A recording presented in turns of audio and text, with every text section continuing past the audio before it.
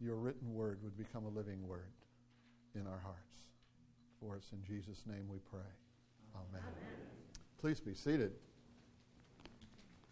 Well, it is a joy to be back at Christ Church and to be with you all again.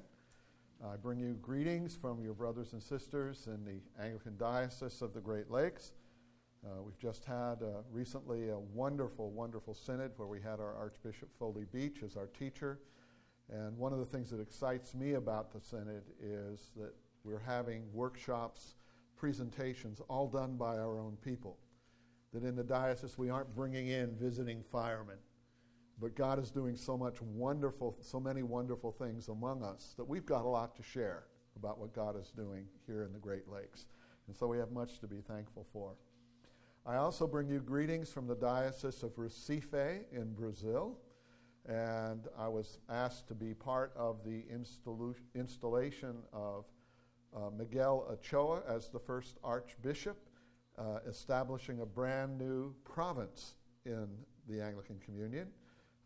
We were the first province established by GAFCON, the Anglican Church in North America, and the province of Brazil is the second. And so Miguel Ochoa, who is the new Archbishop, has long associations with our diocese. And he especially wanted us to send me to represent you because we have been one of the chief supports for God's work in Brazil. Now, you might not have known that. And that diocese is just growing like crazy. And the thing that's amazing is the incredible number of young people, teens, 20s, 30s. And I was really stunned because they have reached out to different groups of people. And one of the groups they've reached out to are fashion models. And so there were all these lovely young ladies, all of whom have given their hearts to Jesus, were out sharing the gospel, and then they had photos of them on the magazines. And so I thought, all right, God moves in mysterious ways. And so it's a wonderful, wonderful thing. On Thursday, my wife and I head off to GAFCON in Jerusalem, and we particularly invite your prayers because that meeting in Jerusalem happens every 5 years, and bishops from throughout, and archbishops, clergy, lay delegates from throughout the Orthodox provinces in the Anglican Communion will all be gathering in Jerusalem for prayer, for times of teaching and discernment, and joining together to further the work of the gospel in the Anglican Communion. And one of the statistics that's interesting is that GAFCON represents 50 million of the 70 million Anglicans throughout the world. And so we are mainstream, right? We are mainstream. And it gets even more interesting when you remember that the Church of England claims 22 million people as Anglicans, but their statistics show only 1.5 million are active. And so one of the things that you need to be praying for and be thankful for is God is doing a powerful work within the Anglican Communion. And it's very key that we join together to stand together for the truth of Scripture. And I'm looking forward to coming back with some great stories to share to encourage us all in our work and ministry here in Great Lakes. Well, there's a truth when we think about ministry that Jesus is focusing on in the gospel today in Mark 3. And being a Christian, Jesus makes really clear, does not mean having an easy life. In fact, living a life of faith can make your life more complicated rather than less. And one of the people I most admire in my life is my wife, Patty. And among many callings in her life, she knew that God wanted her to marry a pastor. Now, how many women do you know that in her prayer life, God spoke to her and said, Patty, I want you to marry a pastor? Now, a lot of women would say, no, thank you. That's more than I want to handle. But Patty knew that that's what God's will was. And she prayed that the man she would marry would ask her over the first date at dinner. And so, what can I say? We're married, and our first date was dinner. And I found myself saying to Patty, I've been praying the Lord would send me a wife. And lo and behold, we have celebrating our 40th wedding anniversary this year. And God is good. And the other calling that she knew that God had for her is that he wanted her to be a mother. And her faithfulness in both of these areas complicated her life immeasurably. But she's amazing. Now, when we had identical twins born, twin boys, and when they were born, we had 3 children, 4 and under. So 4 of our kids, 3 of them were 4 and under. 3 were in diapers in the same time. And so life was very, very complicated, and it often seemed like we were herding cats rather than raising children. And I remember one night Patty rolled over in bed and looked at me and with all sincerity said, "I know I'm a pastor's wife. I'm supposed to be spiritual, but I'm just thinking survival." And so some of you in your own child rearing may have experienced moments like that. But when you live the life of faith and of caring, and you're asking the Lord to move in your heart and teach you how to give yourself to others because you know it's God's will, what happens is you open yourself up to pressures and to complications that non-Christians really don't experience and understand. And it's good to remember that Jesus understands these pressures. And what we hear in Mark 3 today is a description of some of the pressures that Jesus faced.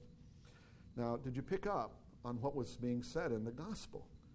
Earlier in the passage, Jesus had healed a man who had a withered hand on the Sabbath. And he prayed for him, and in the power of the Spirit, bang, the man's hand was healed. And the people all around said, "Whoa, what's going on? This is amazing." And suddenly, crowds and crowds of people began to follow Jesus, waiting to see what was going to happen next. People everywhere began to seek Jesus out. And in today's gospel, it says, "Then Jesus entered a house, and again a crowd gathered." You can just say, "Oh, another crowd." And it said, "So that Jesus and his disciples were not even able to eat." The crowds were pressuring. The crowds were demanding. And then what happened is, when his family, Jesus' family, heard about what was going on, they went to take charge of him, for they said, "He's out of his mind." They didn't understand what was going on. And so there were the crowds. There was his family. And because Jesus healed on the Sabbath, the teachers of the law came down from Jerusalem, and they said, if he's healing on the Sabbath, that can't be God's will because that violates God's word as we understand it. He must be doing his ministry by Beelzebub, by the devil. He's possessed by the prince of demons. He's driving out demons. And so Jesus confronted them and said, "How can Satan drive out Satan? If a kingdom is divided against itself, it cannot, what? It cannot stand." And so all of this pressure was building on Jesus. And so the question I want us to deal with is, how did Jesus deal with that pressure? And if we as faithful followers of Jesus are going to be willing to enter into what God has for us, we have to recognize that that could lead to pressure of different kinds in our own life. And so how can we deal with that kind of pressure as well? Well, the first thing that Jesus did in this passage, in verse 13, is that Jesus withdrew to be alone. It says Jesus went up into the hills. Now, he disengaged from what was happening around him so he could engage with his Father in heaven. He needed to look at what was going on all around him, to take a step back and view it from a heavenly perspective. Lord, what are you up to? What's going on here? Help me understand. And he needed to look at what was going on because he wanted to have that sense of peace and purpose. Jesus taught us to do what? Seek first the kingdom of God. That's what he was doing. And he taught us, when you pray, pray, "Our Father who art in heaven, hallowed be thy name." What? Thy kingdom come, thy will be done on earth as it is in heaven. And that's why Jesus taught us to pray that, because that's what he did. Now, if we don't follow Christ's example to come apart, then often what happens is we fall apart. And that's what Jesus is trying to teach us. Now, I love what Henry Nouwen says. He says, without solitude, it's virtually impossible to live a spiritual life. Now, not all of us are people that are contemplative. Some of us are doers. But yet Nouwen says it doesn't matter what our personality is. If we don't have solitude, we can't live a spiritual life. Yet many people try. People become addicted to noise. They got to have the TV going all the time. They have to have the radio or their iPods going all the time. And we become driven people rather than called people, as Christ intends. And I remember when I was a parish priest, one of the things that I had as a matter of custom in my life is that I would always, when I went to a new parish, find my spot. And it was a spot where I could go and just pull apart from parish ministry and be quiet. When I was in California, I had a spot by the Kings River, beautiful tree. I'd take my little folding chair, my little cooler, my Bible, and I would go and hang out in that spot for 3 days. And the first time I did it, my wardens were not pleased. Why are you going, to Kings Canyon? You're supposed to be working in the parish. And I said, well, I'm going to go and spend some time with the Lord, and I'm going to pray, and I'm going to listen for God's guidance about what we need to do at St. Luke's. So what could they say? And so they let me go. And what they discovered was that after I did this a couple of times, that I was so much more productive and effective when I came back. That they would come up to me and, every now and then would say, Ron, things are getting a little dicey around here. When are you going away to spend time with the Lord?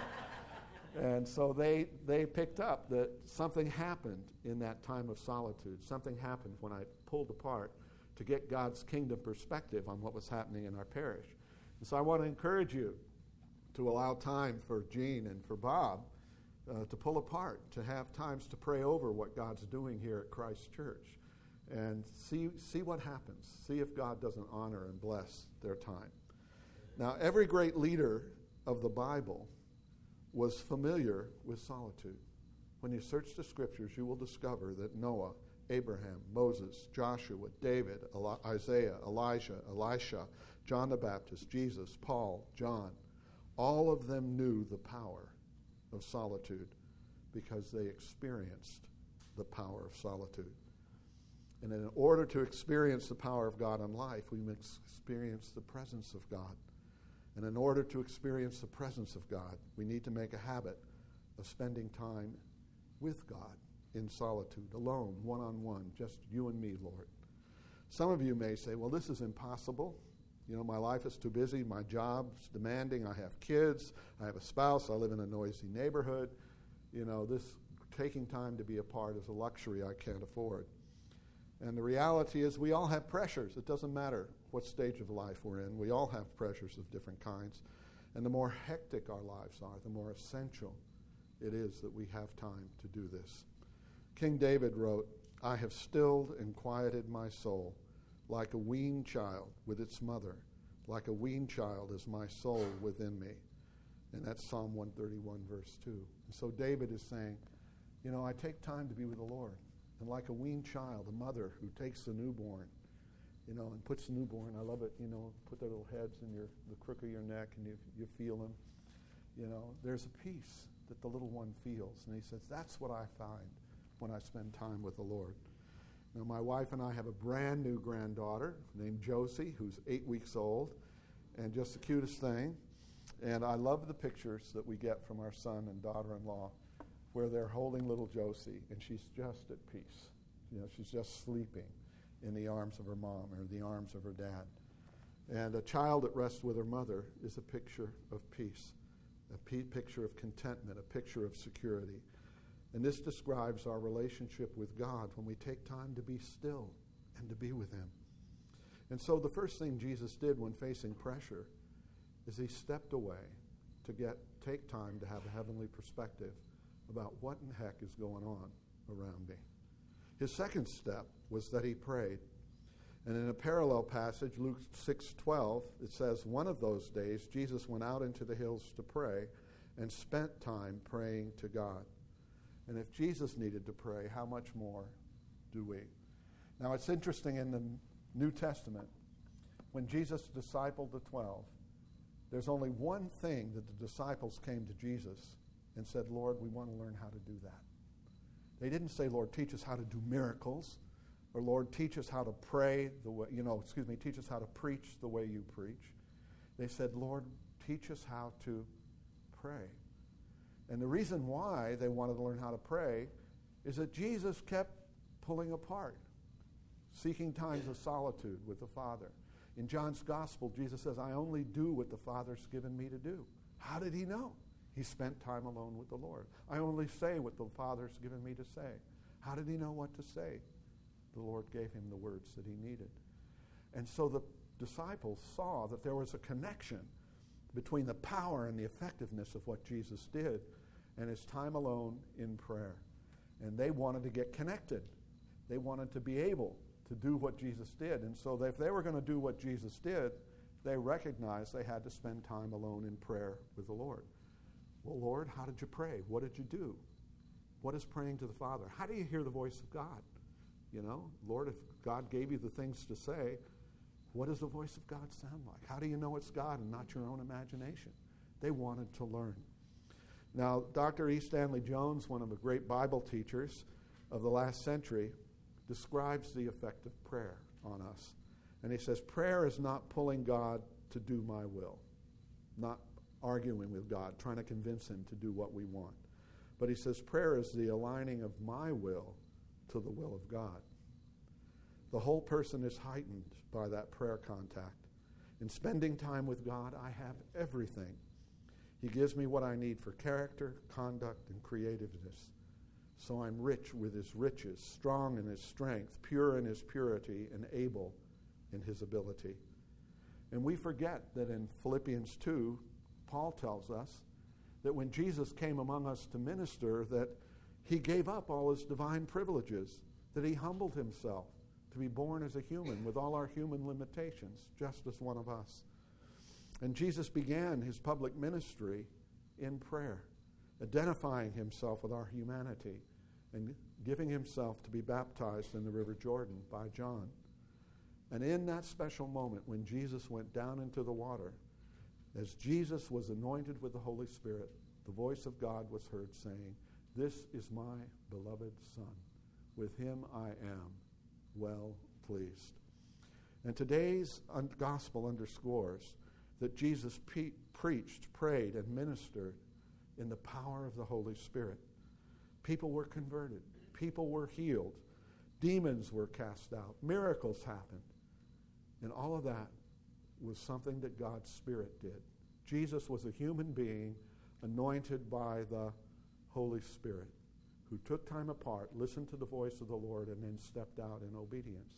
Who are we? Human beings anointed by the Holy Spirit in baptism, called by God to listen for his voice and then do what? Step out in faith and be obedient. There was a woman recently, mother of a dear friend of ours. She just passed away a week ago at 101 years old. And Franny was someone, for whatever reason, wasn't just opposed to Christianity, but was violently opposed to anything to do with Christianity. And for years and years, 30, 40, 50 years, her daughter loved the Lord. And every now and then would say, "Lord, let me share with Franny." And her reactions were so violent and extreme that Barb was very discouraged about her mother and where her faith was or wasn't. And my wife would go over to the nursing home where Franny was to encourage Barb to be there. And Franny liked my wife. You know, my wife's sweet. I like her too. And Patty just felt led by the Lord to, when she went over by herself to see Franny, to share the 23rd Psalm, "The Lord is my shepherd." And for some reason, Franny liked that psalm. And so Patty would always take time to do the 23rd Psalm and to say a little prayer. And one day Franny said, "And what does your husband do?" That's a conversation killer most of the time. And she was intrigued that I was a bishop. And she says, "I'd like to meet him." I've never met a bishop. And so Barb said, would you go spend time with my mom? And I said, sure. And so she wanted to see the bishop, so I made sure I had my collar on and looked bishopy and walked in. And I had with me, because I felt this is what God told me to do, a little bag, and in the bag I had some stuff. And as I walked in, Barb was in the corner. There was Franny. Patty was over in another corner. And I sat down and I said, hi, Franny, I'm Ron. And she says, how are you? And I said, fine. And I just had this sense of knowing in my knower, the Holy Spirit. And I looked at Franny and I said, Franny, you really want to receive Christ, don't you? And she said, yes. And I reached in my bag and I pulled out a bowl and some water. And I said, do you want to be baptized? She said, yes. And after we baptized her, I said, would you like to receive communion? Took out the bread and the wine. And we had a communion service.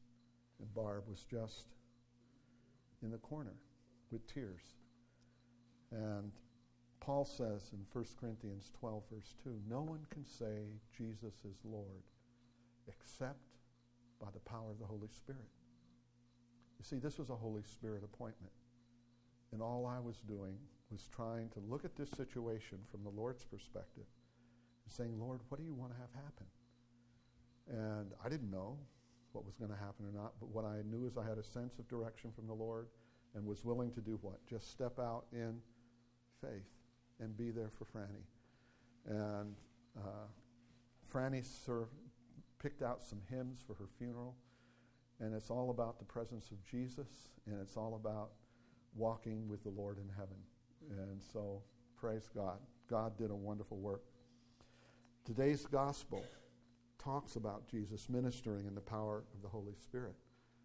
Now, one of the things that's true is when ministry in the Holy Spirit begins to happen, not everyone is happy. Sometimes people misunderstand what's going on, like Jesus' family did. Sometimes people are upset because it doesn't fit into their religious box, like the teachers of the law. And the teachers of the law were so threatened by Jesus' power and popularity that they accused Jesus of being possessed and casting out demons through Satan's power. And again, Jesus said to them, that's ridiculous. How can Satan cast out Satan? And Jesus came to bind Satan and to despoil Satan's house. But then he turned to the religious leaders and he gave them a warning. And he reminded them that God forgives all sorts of sins, but God does not forgive the eternal sin of blasphemy against the Holy Spirit. Now, what does that mean? Well, when the religious leaders were saying that the words and works of Jesus were the words and works of Satan, that was blasphemy. And instead of confessing Jesus as the Son of God, as the Father affirmed Jesus at Jesus' baptism, the leaders accused Jesus of being a son of Satan, and this was blasphemy. So the unforgivable sin is not some inadvertent remark about the Spirit or one's unbelief at some point in their life or a willful sin that we've done in the past. Rather, the unforgivable sin is a persistent rejection of Jesus as the Son of God. It is a persistent rejection of Jesus as Savior and Lord, because there can be no salvation if Jesus is rejected. That's why Paul says if anyone comes to faith, it's through the power of the Spirit. The Spirit's been active. Somehow the Spirit's been doing something in their heart where they open their heart to receive Jesus as Savior and Lord. Overwhelmingly, theologians both past and present agree that a person who worries if they've committed the unforgivable sin don't need to worry about it, because if they're worrying about it, it shows they haven't. Right? It's not a persistent rejection. They're trying to get it right somehow with God. The heart that blasphemes the Holy Spirit is the heart that does not worry about whether they have offended against God, whether they have rejected Jesus or not. And so the gospel today confronts us with a decision. And the decision is, who do you say Jesus is? And if you receive the testimony of St. Mark, the testimony is Jesus is the Son of God. He is the Lord. He is the Savior. He is one that's been anointed with the Spirit of God to bring the good news of salvation and the power and the presence of the kingdom to those on earth. so that we on earth can experience the power and glory of the kingdom of heaven right here. And that as we come in faith, God will anoint us with the same Spirit that Jesus was anointed with, so that we too can do the ministry that Jesus did, so that we too can bring good news to others. And so the invitation today is, have you accepted Jesus Christ as your Savior? That's different than coming and attending church. But have you, in the quietness of your own heart, like Franny, simply bowed your heart and said, Lord, I want you to be my Savior. I want you to be in charge of my life. It doesn't matter how young or how old we are when that happens. And as we respond to that, Jesus says, I will be there. I will be there. And your sins will be atoned for, be taken care of, and you will receive a new life in me that will begin here on earth, but will extend into eternity. We must move. If you know Jesus in your heart, then the message for today is that, there's a lot of pressure about being in the Christian life, being willing to enter into the broken places of the world, being willing to reach out to people whose lives are not all together. How many of our lives are totally together, right? We're helping each other. But when we move to a life of maturity and faith, what we're doing is moving to a place where we're saying, Lord, not my will, but thy will be done. We're moving to a place where we're willing to take time in isolation, in solitude with the Lord, to listen for his voice, and then to be obedient and to reach out in his love to those that we know need his healing touch. Let's be mature. Let's not let the pressures keep us away from the blessing of being able to minister Christ's love and healing to others. Jesus is amazing. And the thing that I found over the years is that he is so faithful to give us what we need to do what he wants. But we need to take the time to receive it from him, to be with him, to listen for his voice. Amen?